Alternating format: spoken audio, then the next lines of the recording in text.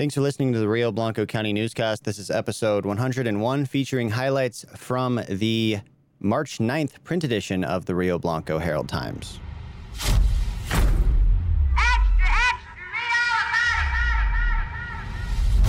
Starting things off with the quick hits. What are the quick hits? Honeyduke's, Ollivander's Wand Shop, Zonko's Joke Shop, and Quidditch were just a few of the many booths and activities at this year's Parkview Elementary School Hogwarts fundraiser. Photos on page 10. Verone Middle School students and staff collected more than 600 items for the Meeker Food Pantry, which is open every Wednesday from 10 a.m. to 2 p.m. at the United Methodist Church. And the inflatable obstacle course will be set up at Meeker Recreation Center Pool on March 23rd and 24th. In local government and other similar kinds of news thingies, Meeker trustees discussed a variety of regular business items, including certified weed-free hay requirements at Ute Park, town hall remodel, a proposed unit development plan, and more. In regular business, they approved a $5,000 sponsorship of the Meeker Mustang Makeover, a $137,000 bid to TDA Construction for the Shaman Trail Waterline project, and letters of support for the county and the hospital to seek congressional district spending for cybersecurity upgrades, among other items. County commissioners conducted more interviews Tuesday and work sessions for various boards and appointed residents to several, including the Historic Preservation Board, the Planning Commission, and the Rangeley Lodging Tax Board. And over in Rangeley, trustees heard from Kelly Nyberger about January gas bills for Rangeley residents. Following extended discussions, Mayor Andy Schaefer requested a work session to review the data and trends to create a new plan for hedging Rangeley's supply. Other topics covered included Town of Rangeley plans to go after up to $1 million in grant funding from the Office of Just Transition and another $1 million from the Department of Local Affairs Energy/Mineral Impact Assistance Fund to pursue the Cogency Solar Project. Given recent demands from the Bureau of Reclamation, recent happenings with the wire transfer fraud, and general importance of water in the western U.S. and Rio Blanco County, as part of that, we're now making more of an effort to cover water-related tax districts, even though, according to them, they're not able to provide virtual or phone attendance. So I would like to request again for the board to consider and discuss again the availability of virtual attendance, both by members and the public. We always just go to the meetings. That's just the way we always done it. That was one of the district board members responding to a resident's request for them to increase access to meetings during their meeting in February. Executive Director Alden Vandenbrink followed up on that comment, stating this. Yeah, but we don't have that feature available, so. Yeah. You don't have a phone? Okay.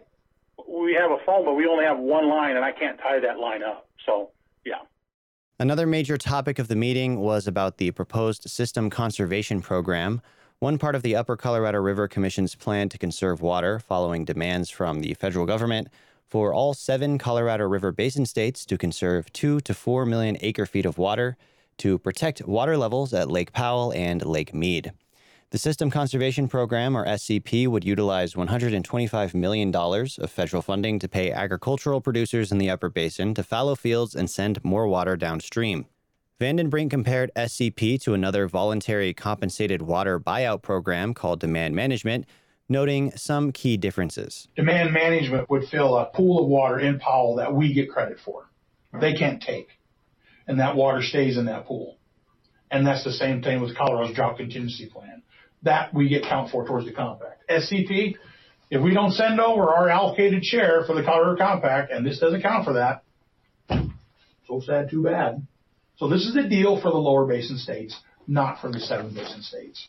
Water conserved under SCP, in contrast, would not count towards Colorado's obligation to the Colorado River Compact and could be released to the lower basin, further lowering reservoir levels.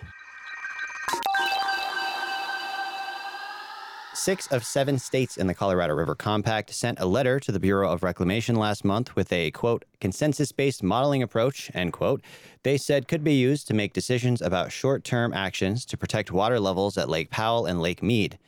California is the only state that did not sign on to the consensus modeling approach, arguing instead for federally mandated reductions based on prior appropriation or first-come, first-serve rules.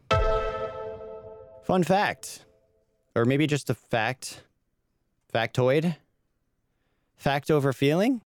From 2019 to 2021, Upper Basin states used on average 3.2 million acre-feet less than their total allocation of 7.5 million acre-feet. In the same time period, Lower Basin states used on average 2.1 million acre-feet more than their allocation, with the Lower Basin using almost 10 million acre-feet in 2021. Oh, that's not right. This week in police calls, we had this. Several large rocks were reported near the 60-mile marker on Highway 139. While a deputy was moving some of the smaller rocks, there were still rocks sliding off the mountain. Large machinery was needed to come move the large rocks, and CDOT was requested to survey the mountain. So keep your eyes peeled. Go down. Take it easy. What the scallop? I'm a goofy goober. You're a goofy goober.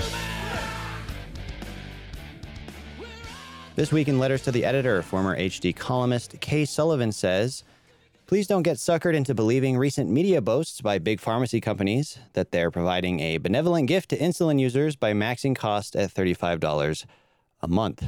Sounds interesting, intriguing, enthralling, compelling, captivating, mesmerizing."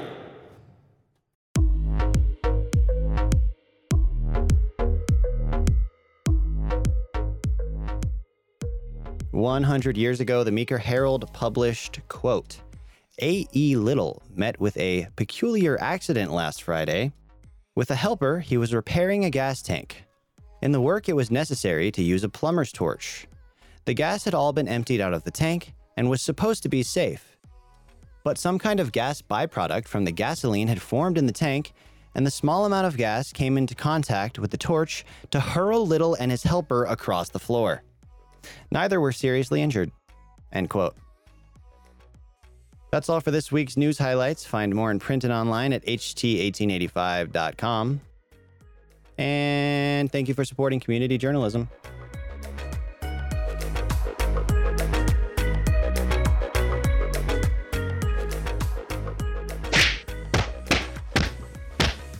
I know Kung Fu.